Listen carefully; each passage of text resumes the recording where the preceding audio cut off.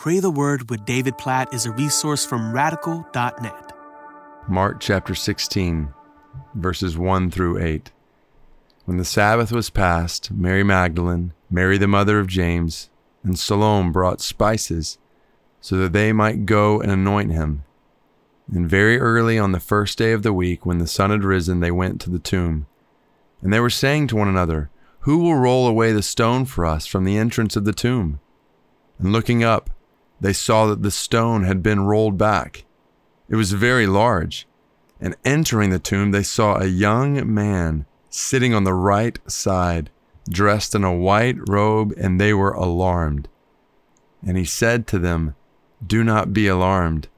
You seek Jesus of Nazareth, who was crucified. He has risen. He is not here. See the place where they laid him. But go, tell his disciples and Peter that he is going before you to Galilee. There you will see him, just as he told you." And they went out and fled from the tomb, for trembling and astonishment had seized them. And they said nothing to anyone, for they were afraid.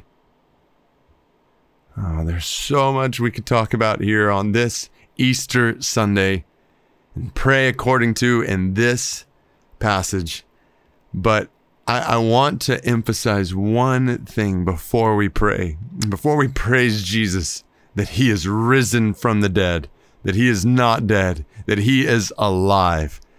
What I want you to notice is how the Gospel of Mark ends this passage. And if you look in your Bible, you see that there's a Mark chapter 16, verses 9 through 20, but you'll see a note that says some of the earliest manuscripts don't include those last verses in Mark.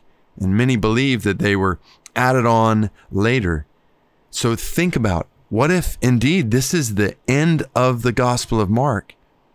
And the last verse says they went out, fled from the tomb, and said nothing to anyone, for they were afraid.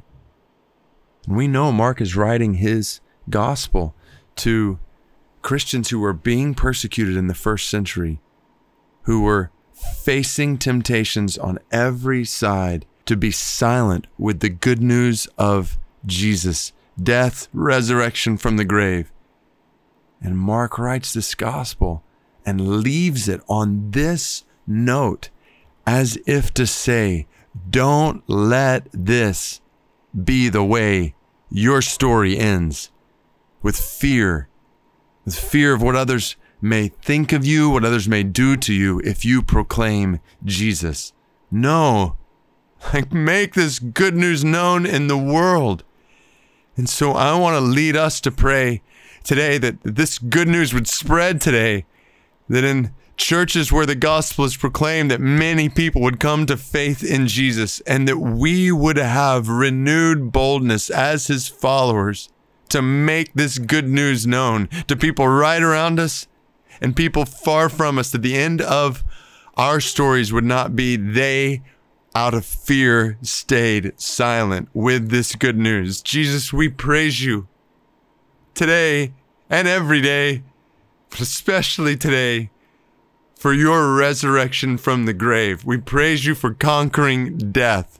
We praise you for defeating sin and Satan and the grave. All glory be to your name for what this means for our lives, for all who've trusted in you, that we have life forever in you, eternal life in you. We celebrate your life today. We praise you that we're not just speaking into the sky, that you're alive, that you've ascended into heaven, that you're coming back, that you are the risen and exalted Lord over all. All glory be to your name, Jesus, and we pray that you would deliver us from all fear, and you would help us to proclaim this gospel with faith today. We pray that you would bring friends and family members to trust in you today, that you would help us to spread this news far and wide today and this week in our spheres of influence. God, may we have deeper resolve this week to proclaim Jesus as Lord to people around us in need of your loving lordship in their lives. And God, we pray for this. When we think about 7,000 people groups in the world, 3 billion people who have little to no knowledge of the gospel today, little to no knowledge of this good news, of even your name, Jesus. God, use us to change that, we pray. God, we pray that you'd help us to make disciples of all the nations, just like you told us to do after you rose from the dead. God, help us to be faithful, to obey your commission, your plan, to make the gospel known in all the nations of the earth. God, that you would not let fear hold us back.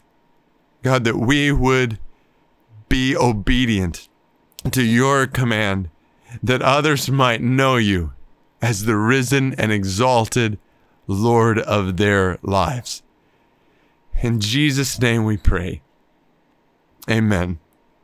And I just want to add, for those who are listening, I know sometimes these podcast episodes get listened to later, but coming up on April 23rd, Radical is hosting Secret Church, where we're going to talk about this command to make disciples of all the nations and how we are missing it.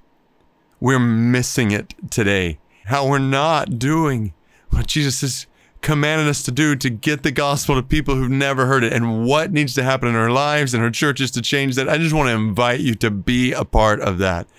In your life, your family, get together group from your church to be a part of Secret Church. I'm praying that night, April 23rd, will bring about a tectonic shift in the way we view our lives and our churches and our purpose in this world on a daily basis in light of the resurrection of Jesus and the commission he's given us. So you can find out more about that at secretchurch.org, April 23rd.